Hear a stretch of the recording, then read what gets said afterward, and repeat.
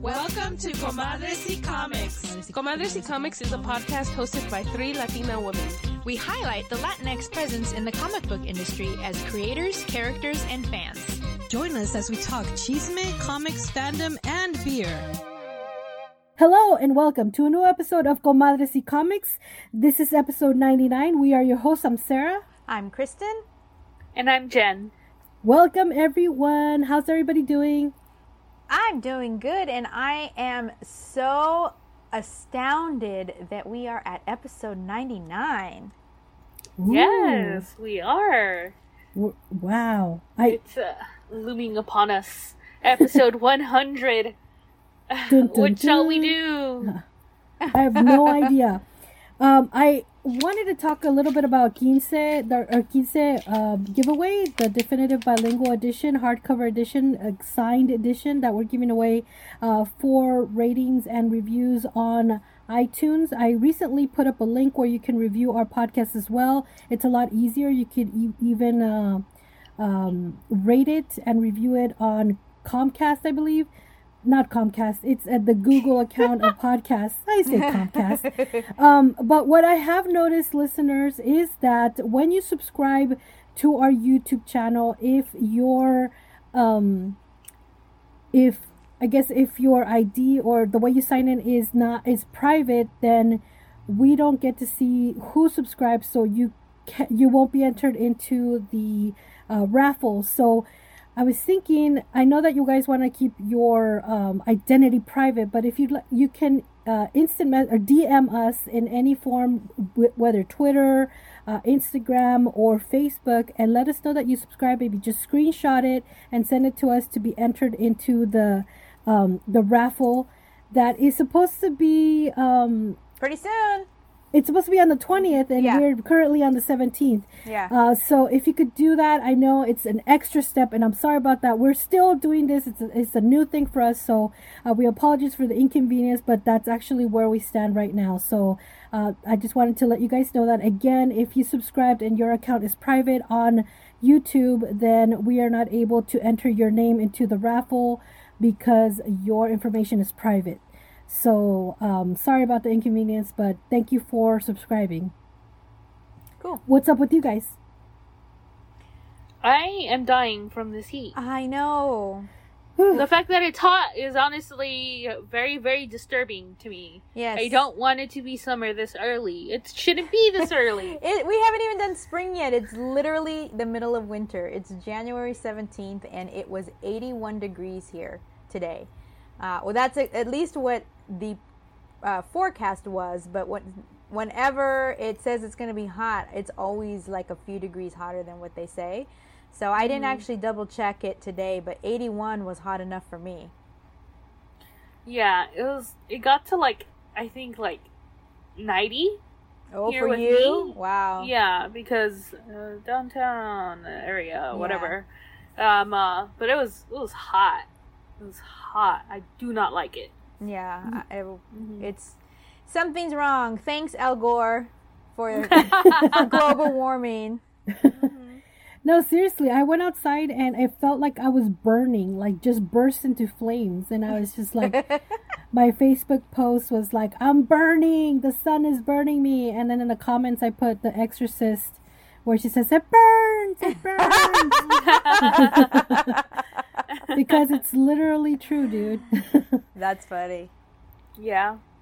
But other than that, I mean, for us, I guess everything is pretty normal. So I'm just happy to be here recording with you guys, because that breaks it from the monotony of work and TV and Netflix and work and Hulu and work and HBO and sleep Max. And rinse and repeat. Yes, exactly. So thanks, girls, for being here with me. Yay! Yeah. Always a pleasure. I've gotten into the habit and schedule of Monday, it's not even Monday. Sundays are our production days. It's when we do all of our meetings and when we do our recordings, and it's kind of just like old hat now. So yes, and I'm also thankful to be able to do that as well. Absolutely. Oh, and before we move on to our next segment, I'd just like to wish Betty White 99th birthday today, guys. January 17th. I saw her in a movie that we were just watching, and I was like, damn, isn't it Betty White's birthday? Isn't she like 100? No, guys, she's 99. Yep. But she's still working, right? Yeah. Yeah, I'm not sure what she has been in.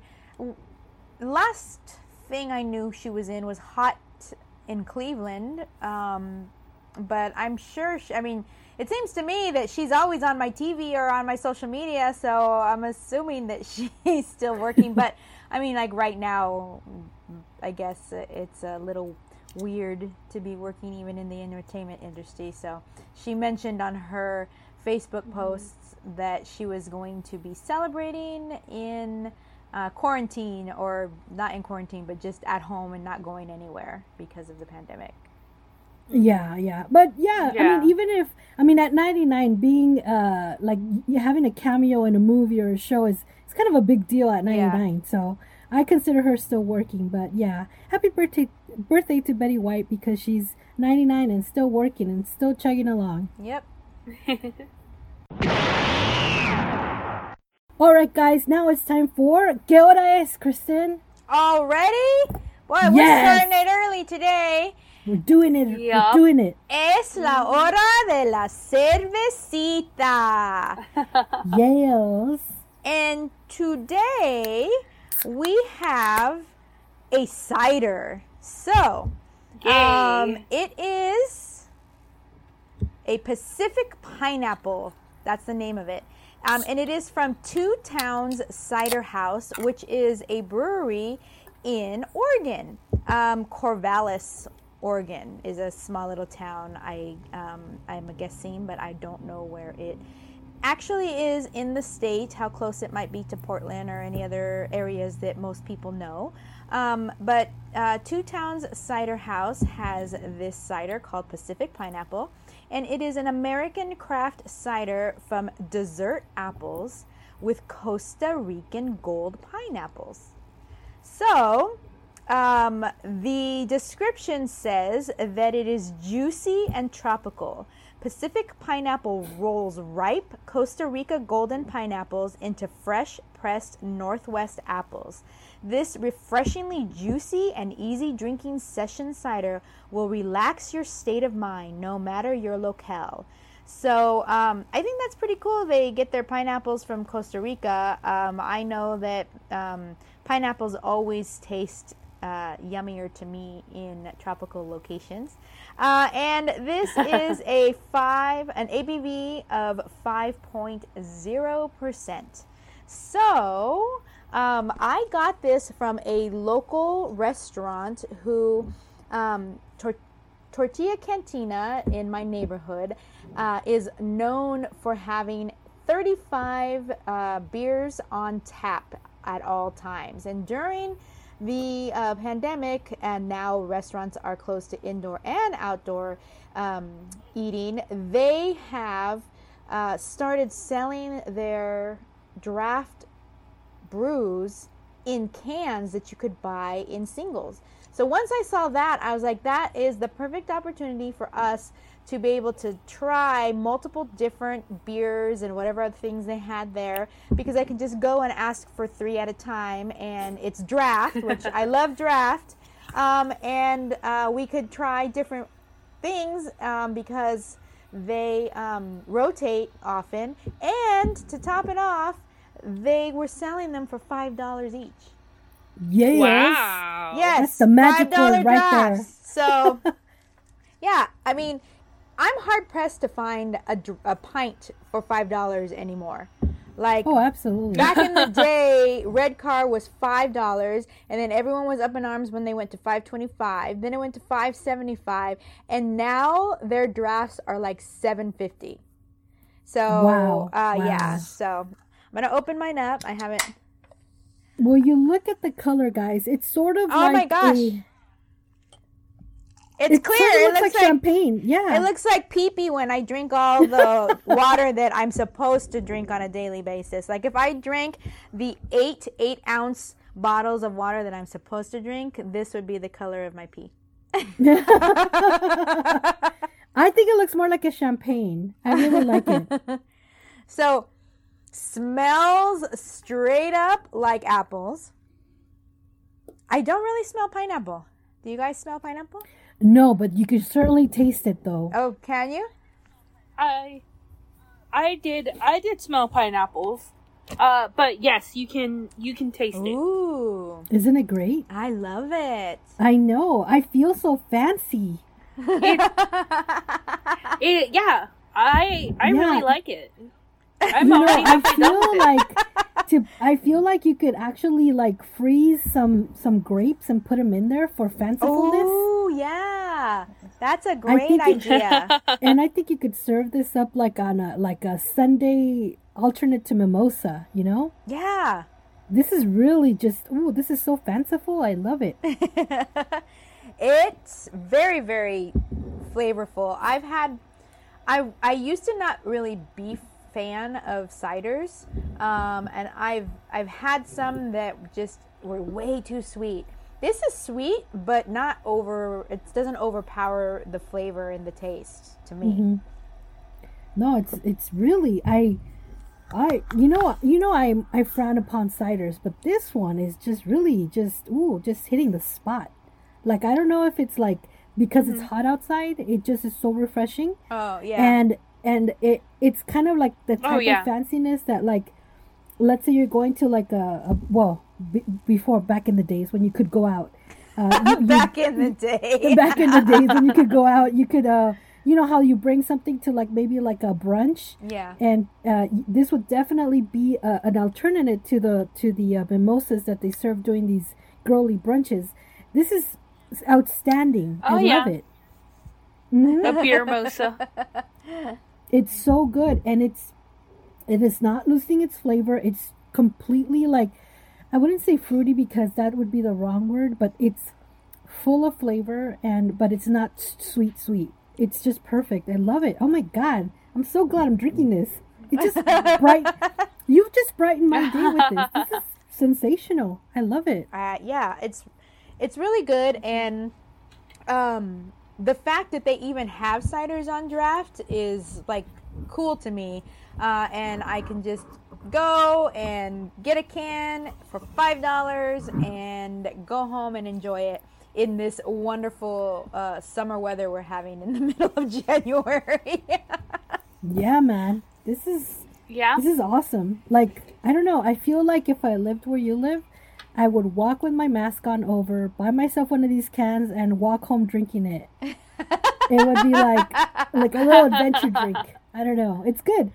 It's good. Are we ready to rate it? Because I'm very excited about this. This is really good. Yes. So as a reminder to our listeners, our rating system for beer is a 5-point system, starting with 1 being flaccid, 2 being initial, 3 partial, 4 full, and a 5 is rigid. And if we really love something and it's a 6 out of 5, then it is Super Saiyan. So Sarah, what do you rate Two Towns Cider House Pacific Pineapple?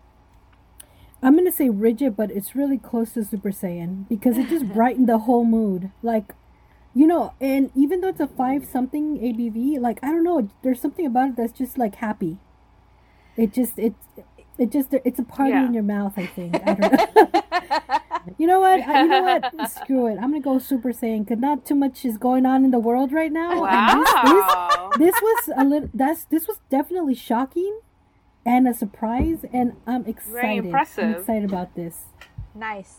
So recently I have been drinking La Croix or any nondescript seltzer flavored water with 100% mango juice or pineapple juice.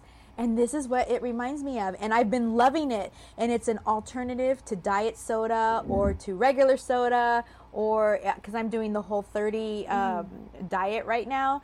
And I've been loving drinking that as an alternative to those other things. And this is what it reminds me of. And so I just want to like drink it all.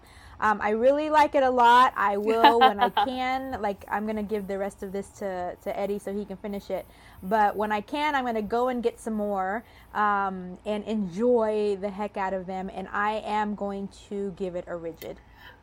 This is Jen, and I'm gonna concur with Kristen. I'm gonna give it a rigid as well. I really, really like it. This is basically like drinking. It's like drinking pineapple juice to me. But it's like really good, like with like a little bit of alcohol. I like it. It's refreshing. It's super tasty, and it's not like you can taste the pineapple for sure, but you can also taste like that other bit of fruitiness that Kristen mentioned, like the apples and stuff like that. So it's not just like overwhelmingly pineapple as well. You can still taste like, that it's alcoholic, that it has a bit of other fruity flavors to it. So I'm gonna go with a rigid as well. Nice. Excellent. So that has been our review of Two Town Cider House. That's super awesome. I love it, guys. 2 Ridges and a Super Saiyan. All right, guys, it's now time for Chisme de la Semana. And today, this is Sarah. I'm bringing you some juicy chisme. Exclusive. Charlie Cox is back as Daredevil in Spider-Man 3. So, for those of you who are not familiar, Charlie Cox is the guy who plays Daredevil in Netflix in the MC universe. But he has been signed on to be part of Spider-Man 3, the film. So that's super exciting because I was kind of sad that we weren't going to see Daredevil anymore. But this is really awesome news. I'm so excited. I can't wait to see what they're doing with the Spider-Man film because there's so many people that have been signed on already. It's just like, where are they going with this? So I'm just, I can't wait. It just sounds amazing. I also have other chisme. It's all full of so much chisme today. Netflix Sandman show reportedly cast Gwendolyn Christie in this. As you guys know, Netflix is doing a Sandman adaptation of Neil Gaiman's Sandman, which ran for like 76 issues, I believe. And if you guys don't know who Gwendolyn Christie is, she is Brienne of Tarth in the Game of Thrones. So based on her character in Brienne of Tarth in Game of Thrones, I feel they haven't said what she has been cast for, but I feel that she could be Desire. Like, I don't know why, I just feel like she's gonna be Desire. So I'm really excited. She's a great actress. She's she has like those androgynous features that I feel that are so perfect for Desire. So I'm really excited that we've heard this casting news. So it's just like I'm just like so excited. I can't wait. I'm Any like, Sandman news gets you excited. Yes, that's so true. That's absolutely true. And I was just gonna say that I'm like, if you know me, you know that any Sandman news is super exciting to me. So I'm loving the casting already. They're getting some really great actors. So that's my chisme. Now to you, Kristen. What chisme do you have for us today? Well, the chisme that I want to share with our listeners is the chisme that is on a lot of people's minds now that WandaVision has dropped on Disney Plus streaming. There is a lot of talk out there about the fact that we already know that WandaVision is going to lead directly into the new Doctor Strange in the Multiverse of Madness movie that is coming out, the new Doctor Strange movie. And people are surmising that Marvel and Disney are going to use that as a way to bring mutants, quote unquote, X-Men into the MCU. So that is a huge deal for the MCU. It's a huge deal for Marvel and Disney, which, as soon as they gained the rights to the X-Men, people were wondering how they were going to do that. And I know that there has also been an announcement that they were going to take on the Deadpool 3 and make it R-rated. So, so this is a total way for them to do that. And as people, fans of Wanda know, her original origin was that she was a mutant. Now that's been retconned since then, and a whole bunch of crazy family drama storylines have come out around that, and all these secrets have been revealed. But that was her original Marvel Comics origin. And yeah. so, and one of the things that people are also kind of throwing out there in this chisme is that maybe she brings them into this universe mistakenly, but maybe she actually creates mutants, which would be a shout out to the House of M storyline and the most famous Wanda sentence out there, no more mutants. So it would kind of be like doing the opposite of that. So there's a lot of chisme out there about how they're going to treat this and what they're going to do with it. And I just can't wait to see how the rest of WandaVision plays out, and then how that leads into bringing X-Men to the MCU. Now, the one thing I will say about bringing X-Men is that they better do a damn good job casting Wolverine. Because I lull myself to sleep with fantasies of Hugh Jackman's Wolverine on the nightly.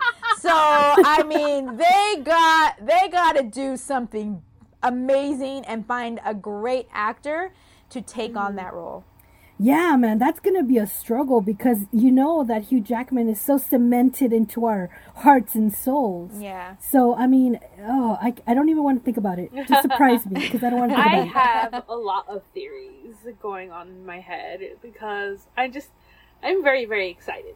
Oh, absolutely. I mean, when I was introduced to Scarlet Witch, it was she was Magneto's daughter. Mm-hmm. So that's when I was introduced. But since then, I hear there's been so many different changes. So, and then when I saw the movie, I was a bit disappointed, but you know, that's when people tell me like, hey, you know, they don't have the rights, you know, there's a lot of like legal stuff that's going on that we don't know about, and you can't be mad at that because it's beyond their control. So, I've learned to kind of like, you know, not get all worked up about that stuff, but I'm very excited, and this is gonna Will this be the first instance of a TV show propelling a movie? I think it will be, right? Like, I don't know.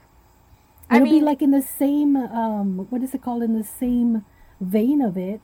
No. I'd have to look into it, but I feel that this would be the first one going directly from a TV show streaming that would be part of a bigger movie, like a blockbuster movie. I don't know. There was Sex in the City. Yeah. Oh, you're right. Okay. Like, I couldn't think of it right away, but I was like, is this the first one? Because I was like excited, like, oh shit, it'll be the first one. But no, you're right. Sex in the City, and I'm sure other ones. But definitely for Marvel and Disney, it is a continuation of, just in my opinion, the great job that they do at keeping continuity across all of their platforms, whether it be TV or movie or even comics. And I appreciate that so much, and every chance I get, will share how freaking salty I am that they don't use the same damn people, that DC doesn't use the same damn actors in their movies as they do in their TV shows. Oh, absolutely. I get it 100%.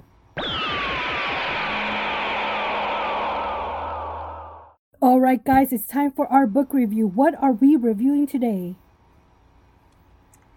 So today we have a little ditty called Suncatcher.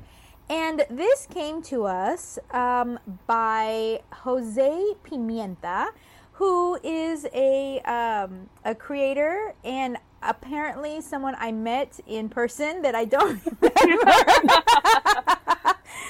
Because we had an old email in our email that basically he said, it was nice meeting you and here's our book.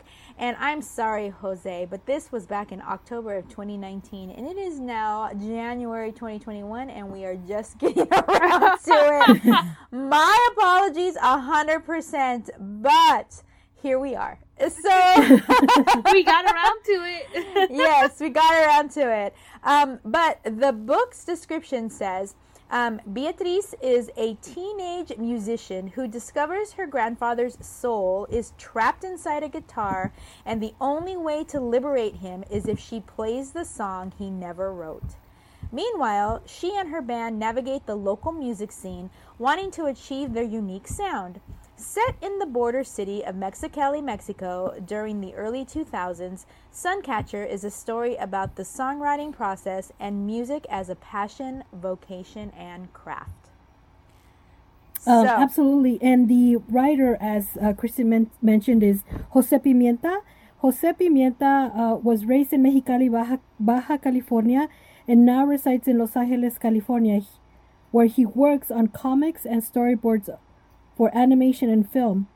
Suncatcher is his debut author-illustrator graphic novel, and it's published by Random House Graphics in May of 2020. And like Kristen said, it has been sitting in our inbox. And I gotta say, I think I gotta explain, because first of all, like before we used to record live and the three of us in one room, and so we chose to kind of like have physical copies of books. And so digital copies were a little bit more hard because you have to sit in front of a computer and read it. But now that we're social distancing, we're finding that reading them online or on digital format is a lot easier because we're all remote recording these episodes. So thank you so much for your patience. And I gotta say, just to begin, this is Sarah. I loved your book. I can't believe this is your very first instance of writing such an amazing comic book. It was just so... After I finished reading it, I'm like, you guys have to read it. It's so good. The colors, the fantastical realism, the story, the characters, it's so moving. Like I had to take a breath after reading it. It was just so heavy, I think is the way I can say it, because it just weighed so heavy on my soul. And when I read it, it was just something that I had to pause to just take it all in. And it was just, it's amazing. And I cannot believe that this is your first graphic novel, because it just blew me away. I mean, it feels like you've been doing this forever, and it's brilliant. It's, oh my God, I can't wait. I'm actually mad at myself for waiting this long to read it. So the fact that he is a storyboard artist makes a lot of sense, because the paneling was amazing. I cannot give enough accolades and credit to his skill in being able to depict motion in those mosh pit scenes. Oh my God, yes. They were so freaking realistic. And just the body movements, and like I could see them in my mind actually moving. He was so amazing in doing that. And most of the book is a lot of just movement, and the movement is used to depict the music, which, I mean, when you really think about it, a written format that is all about music and feeling music and living music, like, you have to be able to show that. And in a comic, that is, you know, the artist's job. And it's just, he is so talented. Like the movement that he used, or that he was able to actually portray to me as a reader, was just like, I was flabbergasted. Yeah, I mean, just looking at page 5 where she's laying on the ground listening to her tapes, and like her whole wall has a bunch of like posters. And so all that coloring, and not to mention the color, guys. The colors are amazing. Oh yeah, they're so dreamy and whimsical. So like the whole wall is like dark browns with yellow. But then you look through the window and you catch palm trees and those violets from sunset. And I mean, it's just breathtaking. I mean, the whole thing. I can't believe he wrote it. And he drew the pictures, like he's the illustrator of his own comic. I mean, I wonder how long this took, because this is like amazing work. Amazing. It really is. So me and Kristen have actually read something by Jose Pimienta before, and it's that he didn't write, but he drew. And he actually drew Soupy Leaves Home. Oh, no wonder. Okay, yeah. Go ahead. I'm sorry. Go ahead. And so he's a storyboard artist, and he's worked for Dark Horse, he's worked for Iron Circus, he's worked with like a lot of people, but this was his debut author illustrator gig. Like, this is the first time I think he's written something and illustrated it, like both in combination. But I really, really, really, really, really enjoyed it. It's like, they say that magical realism is it's like the thing for most Latin American like creators, specifically writers and stuff like that. And I do agree, because we fucking do it so well. That's what this book is. It's magical realism because it's about a young girl who finds out that her grandfather's spirit is trapped in a guitar. But the book itself is about her journey and her trying to basically create a song and distinguish herself as well, but while also trying to basically remember her grandfather who passed away. And she has him in spirit, but it's more of she's compelled to do it kind of thing. But overall, the setting of the book, it's all basically realistic. It's about her trying to create a song, and it's about, I think in the form, it's about the creative process as well, and how it can haunt creators sometimes. How sometimes just an idea comes to you and you just have to write it down, or you hear or see something and you're just I don't want to lose this idea and stuff like that. So I really like that book for that aspect, that of the creative process and stuff like that, but also the magical realism that they was able to implement in the book as well. So I really, really enjoyed it, and I regret that we were not able to read it when it was first sent to us, but we have gotten around to it. Yes. And I highly, highly, highly recommend the book. Either if you yourself as someone who likes listening about or reading about rock bands and the music scene and stuff like that, or just someone who really likes magical realism as well, or if you like if you have read Soupy Leaves Home, this is the same guy, and if you know his artwork, it's a really fucking good artwork. Yeah, I think when I told you guys have to read it, is like I said, it's sort of like a Soupy Goes Home. It feels so magical in that way, so heavy and so magical, and now I know why. I didn't do much research, but now I know why. But I also love the fact that it also kind of deals with personal trying to, I know you've dived into creating this song that releases your grandfather from the guitar, but it's also wearing down on her personal health. So and it also shows how you can be so driven by something that everything else seems to fade away, and it can be harmful for you. You need to reach out to the people around you to help you with things, and I think this shines a light on that mental health and trying to seek out help, or just even talk to someone about what's going on in your life.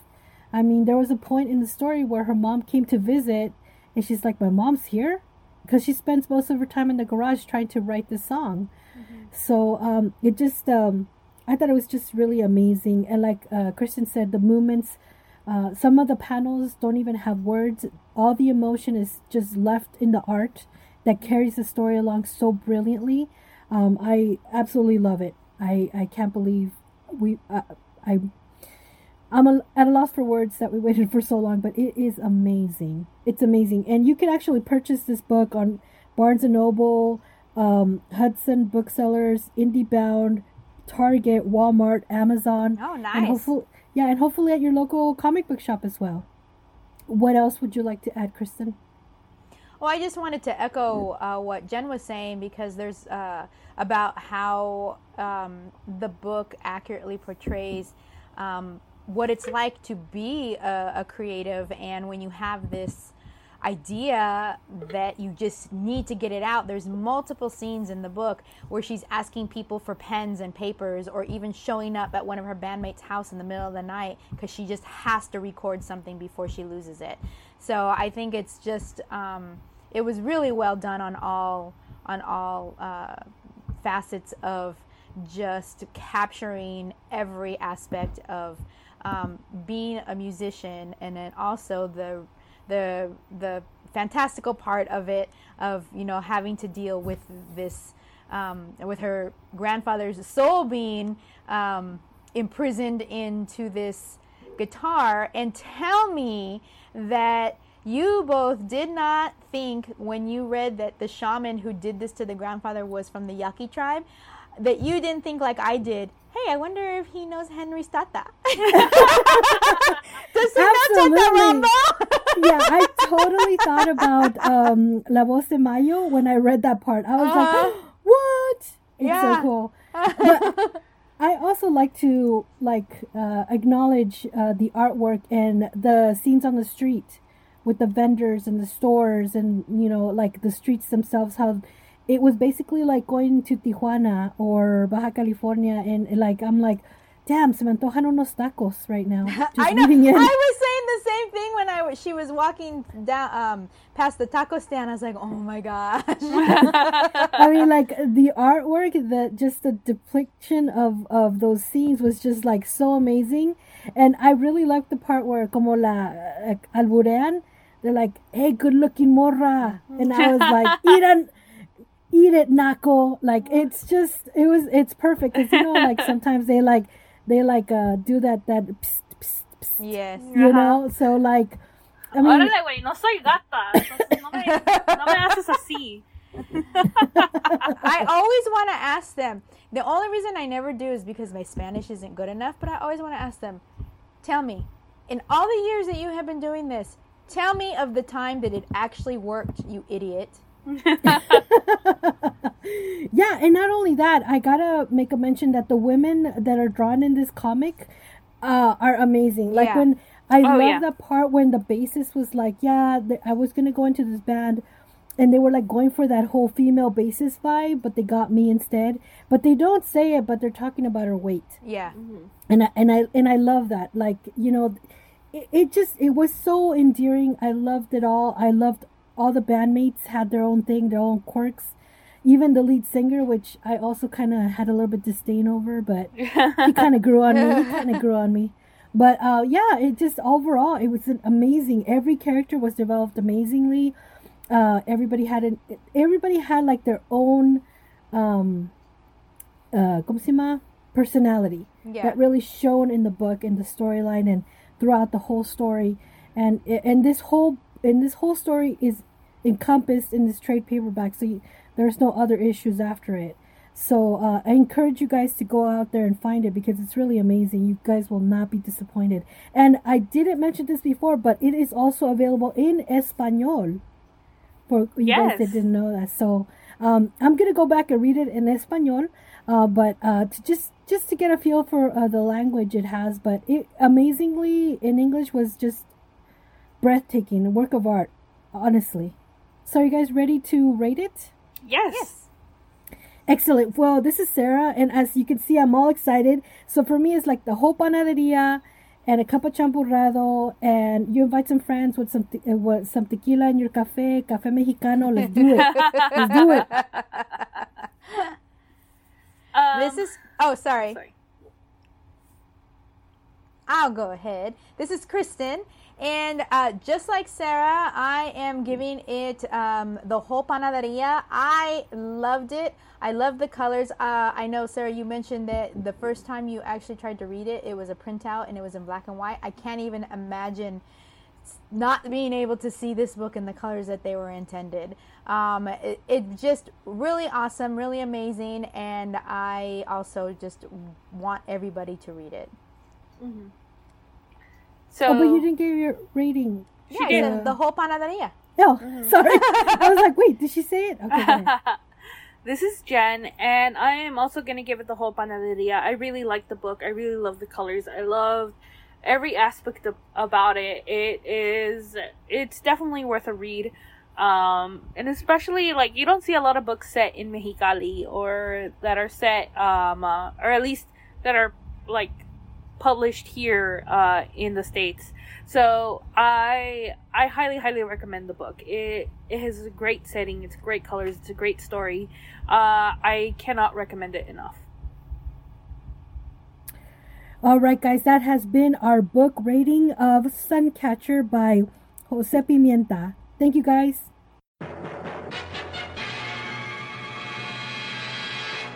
All right, guys, it's now time for On My Radar. What is on our radar, guys? Well, today on our radar, we are going to discuss WandaVision. Yes. Now, WandaVision, as listeners who may have been listening over the past months may already know, is the Disney Plus Marvel streaming show that I have been waiting for forever. And it got pushed back multiple times due to COVID, and finally it dropped on Friday, and they released the first 2 episodes. So I am so excited to see how this unfolds, specifically because of, the fact that I just love the 2 characters together. I love Tom King's vision. I want, with the Cheeseman that came out, I want to see how this all rolls out into bringing mutants into the MCU. There's just so many things that are going on here, and so it is on my radar, and I know that you both have also watched the first 2 episodes. Go ahead, Kristen. I mean, go ahead. you go ahead, Jen. I lost my train of thought. You go ahead. Well, I knew that it was coming out, but I hadn't really put it on my calendar because sometimes I need that for reminders of stuff. And then I saw a post by Eddie, and then I said, oh crap, it's out now. And there's 2 episodes. So I went out and watched them, and I was just like, at first I was like, what is going on? But then as I kept watching, just the quirkiness of the black and white sitcom like I Love Lucy and Bewitched back when it was in black and white before it became color, it was just so endearing because I grew up with those shows. I watched those shows when I was growing up. So just seeing kind of like a parallel to that with these characters was just really endearing. I really loved it. I really loved it, especially with those jokes based on like them being unusual and like having superpowers, and it just was really great. And the second episode was a bit even better because now we know that there's something going on in the background, and so I am actually really eager to see what happens in the 3rd episode. Just I can't wait. Like, oh my gosh, I wasn't sure how long they were gonna keep going with this 1950s kind of stuff, this black and white stuff, but I really thoroughly enjoyed it, and I like the relationship between them both. I think it's really great. But I do think that I feel like they might be trapped in her mind somehow. Mm-hmm. So, what do you think, Jen? Well, sorry, I'm going to mess up your train of thought too. I just wanted to mention, Sarah, that they were not both 50s. The first one was Dick Van Dyke Show. That was the 50s. The second one was Bewitched. That was 60s. We're going to go decade by decade. So the next one coming out is going to be 70s. And there have also already been promo stills of the 80s where it is Family Ties. Oh, I love Family Ties. Dude, I'm going to love the fuck out of this. Okay. So, you kind of hit it close on the head. So, I find it really funny because when I was going to watch the show, but I was going to wait till all the episodes were done. But the reception of WandaVision actually really intrigued me because a lot of people did not seem to like it. And then but the rest of the other people were just all like, no, like, this is good. It reminds me of like old school sitcoms and stuff like that. And that was like, and I found that really funny because the only sitcom that I really know is I Love Lucy. Like, that's like traditional black and white sitcoms. That's the only one I know. And I used to watch I Love Lucy on TV when there was nothing else on because it was the one thing that was always on. Like I'm pretty sure there was a channel just dedicated to I Love Lucy. and that there still is a channel dedicated to I Love Lucy. But while I was watching it, I was reminded so much of I Love Lucy that I really liked it. But the other part was of the people who didn't like it was because they didn't understand or they don't know comics. And that part, I was just like, oh, so you just don't know shit. And then you don't, and that's why you don't like it. Anyways, read the comics. But as I have been invested in Wanda and Vision since I first knew that they were technically the parents of Billy Kaplan, who is Wiccan. And, so once I knew that, and once I read more about them and their history and stuff like that, I was just like, OMG, they're cute. Oh no, they're not together anymore. No, I want them to be together. But, it's comic books, so shit always happens. So, I know that when the movie came out, what was it? Avengers? Was it Endgame? Or Infinity War? Which one? When he died? I believe he died in Endgame. Infinity War. Infinity War. So, but him and Wanda had been going, and a lot of people were like, "Oh my god, when did this relationship happen?" For me, when I saw that, I was just like, "Fucking yes!" I already know their back history. They're together. They're gonna stay together. Of course, they didn't. I should have known better. But what people don't understand, and that they never really cleared up in the movies, was that Wanda Maximoff is the most powerful being in the Marvel Universe. Not just the Marvel Cinematic Universe, just the Marvel Universe as well. In the comics universe as well. The only person who's probably more powerful than her is her son, Billy Kaplan. So what Wanda's powers are the powers of improbability. If something has a 0% chance of working, she just flips that to what's the opposite of 0%? 100%. So she makes the impossible happen.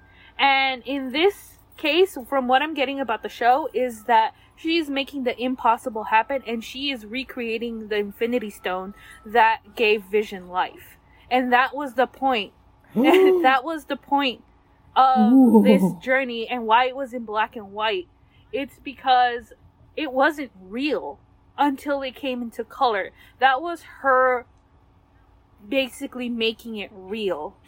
And the slow introduction of color in the second episode as well. And in the first episode, when we have that one scene where Vision's boss is coming over and they're questioning them, and then it happens, she doesn't...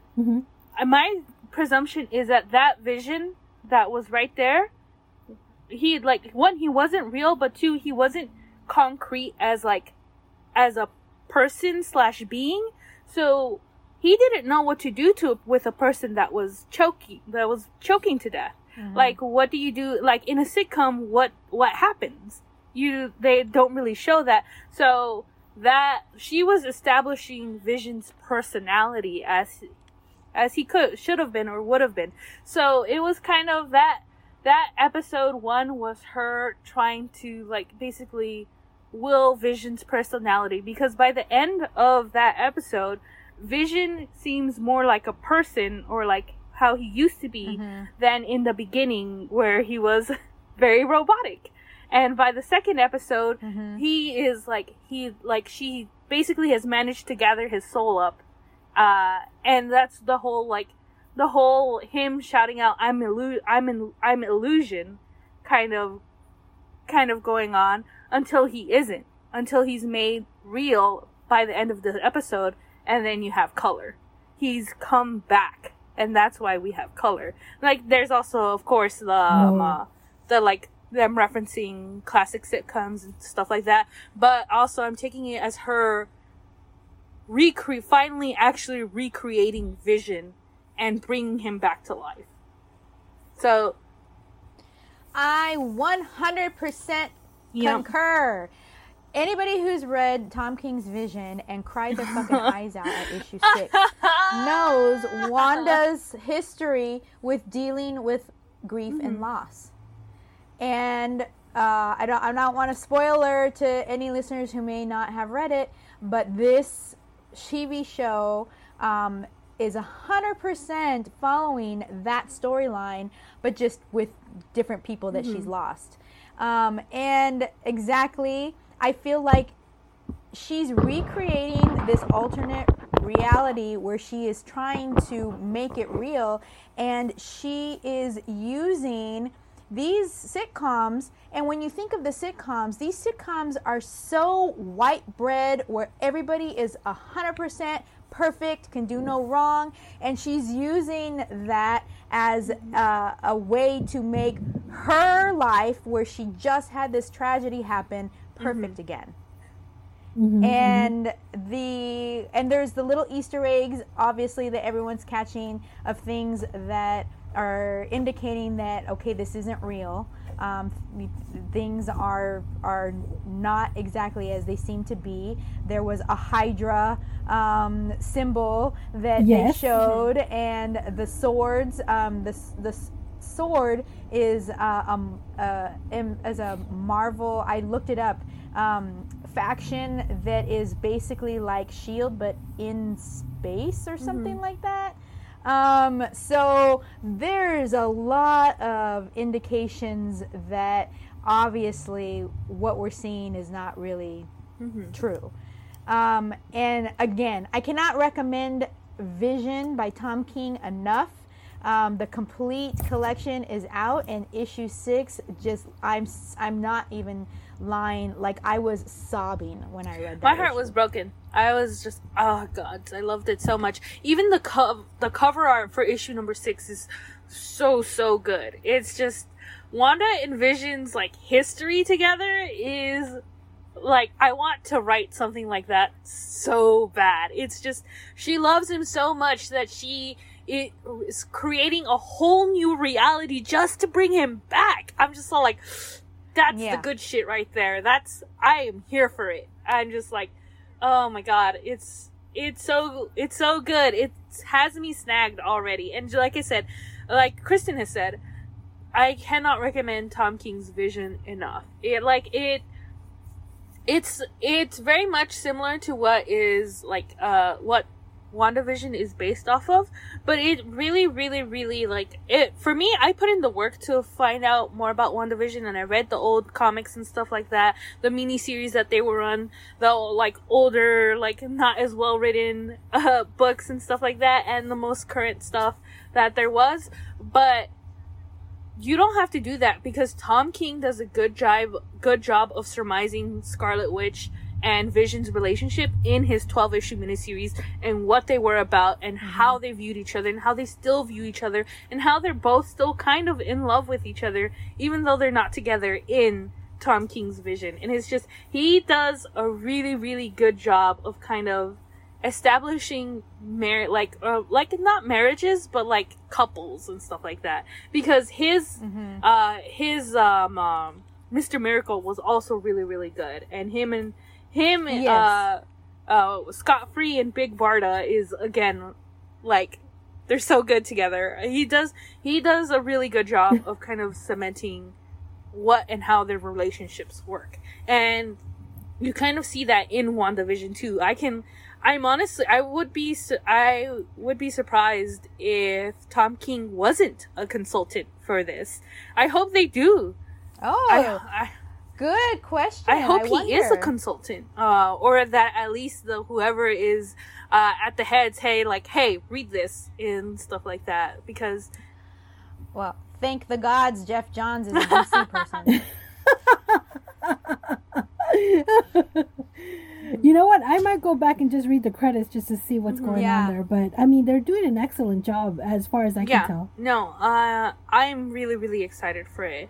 And I can't wait to see more of it, honestly. Yeah, so when is the, I was going to say issue 3, but episode 3 coming out? I'm assuming it'll be Friday release date, since Friday. The last one released on a Friday. And I'm assuming it'll just be on a weekly basis. And I think there's only 9 episodes. Oh, man, only 9? Anyway, but it's great. I totally love it. And I'm so glad you guys brought more of like the backstory of the comic books, because that really puts everything into perspective. Like for people who may not be familiar with it and are having or struggling to understand the TV show, the Disney Plus show. So, but yeah, I'm excited. I think that a lot of the dissonance also comes from the fact that it's a Marvel superhero quote unquote show, and they didn't get shit blown up.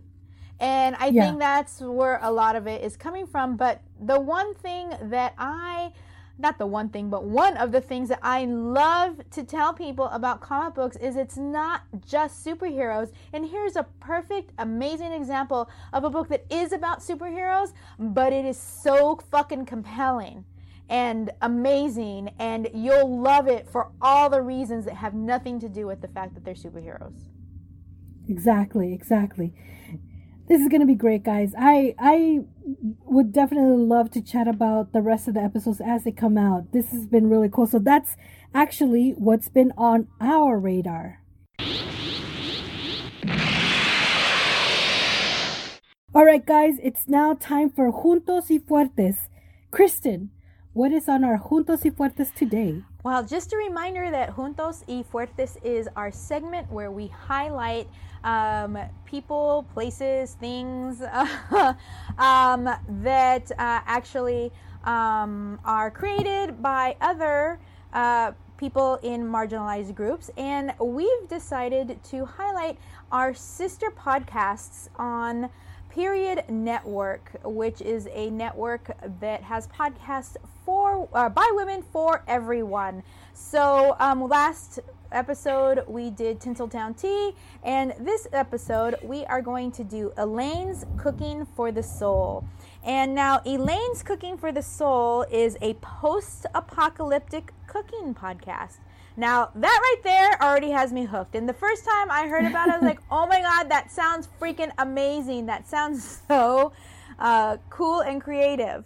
So this sci-fi comedy series is hosted by Elaine Martinez, DDS, in her dental clinic. Each week, she brings on a guest to cook up a shelf-stable, nutrient-dense recipe to share with survivors of the recent nuclear event. The recipes are real, but this world is fictional for now. So yes, this is a fiction scripted podcast. And it's written by Allison Schleisman and features Rosa Delgado, who is the actress who plays Elaine. So definitely go to periodnetwork.com and check out Elaine's Cooking for the Soul. And Sarah, I know that you started listening. Oh my god, guys. You guys know how much I raved about the Sandman, the not Audacity, the Audible series? Yeah. Mm-hmm. Well, Elaine's Cooking for the Soul is within that vein. It is so good. Wow. Yes. I know. It is so good. And this is a podcast you have to listen from the first episode and then carry on from there. But it's really great. There are several different anecdotes that come in with the different survivors that come in to cook with her. And it's just so good. I mean, there's so many aspects of the story of the world they're living in that comes out while they're cooking and stuff, but it's just so good. And yes, she does cook from her dentist office, and there's so many aspects as to why you shouldn't condition your hair during the apocalypse, or why bread is illegal during the apocalypse. So I mean, it's really good. It's really good, and it's not. Each episode is not very long, so you can I think I've gone through 4 episodes so far, but I'm just hooked. I feel right now that I can't do anything else, just listen to the podcast. So I can't put it on in the background while I work because I need to fully concentrate on what they're saying because it's so good. But I mean, I really love it, and I really highly recommend you guys follow them, and also you can listen to them if you go to the periodnetwork.com website, but it's really great. I highly recommend it. The audio quality is amazing. They have sound effects. I mean, who knew sound effects could carry on a podcast? So I mean, it's just a great marriage of of their story, plus the sound of it. It really makes everything feel really alive. So I really highly recommend it. It's so good. Oh, that's cool.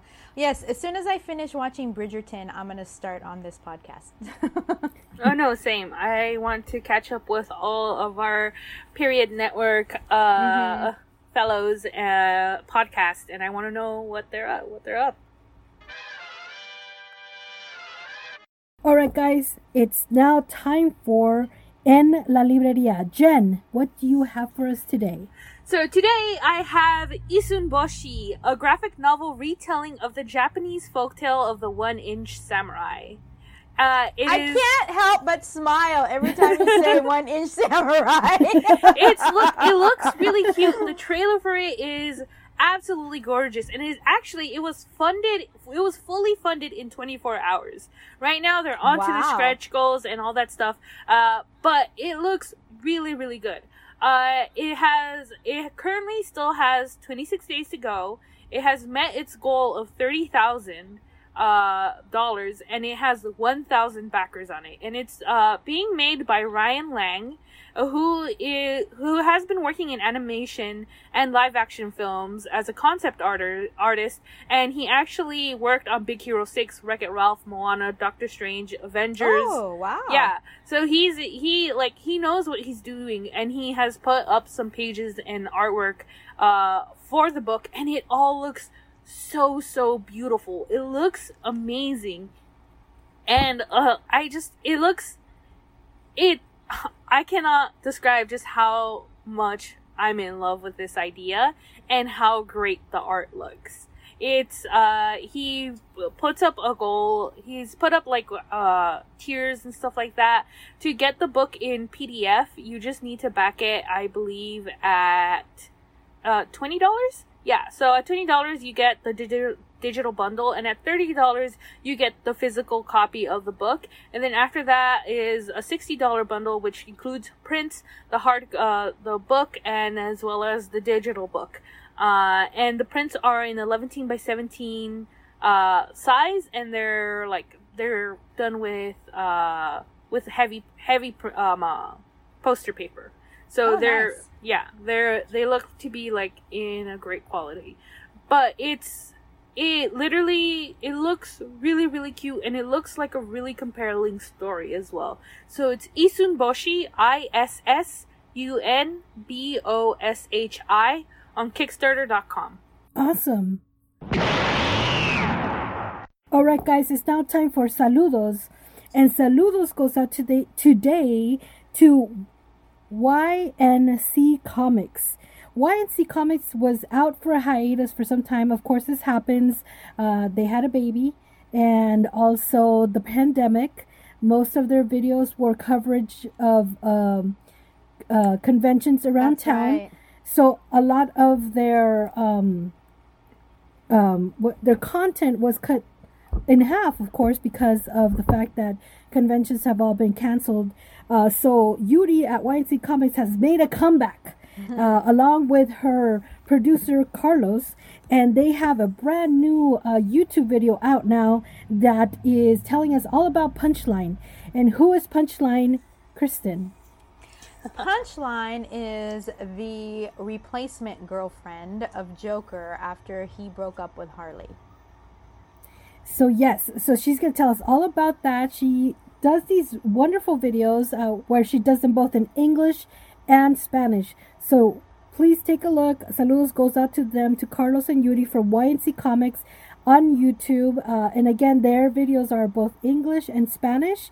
They're really quite cute because she has such a great personality. So that really comes out in her videos. I highly recommend you like and subscribe. And that has been our saludos. All right, guys, that brings us to the end of our episode. Where can they find us, girls? You can find us on Facebook at Comic Comadres and on Instagram at Comadres y Comics. You can find us on Twitter at Comic Comadres, where you can DM us as well.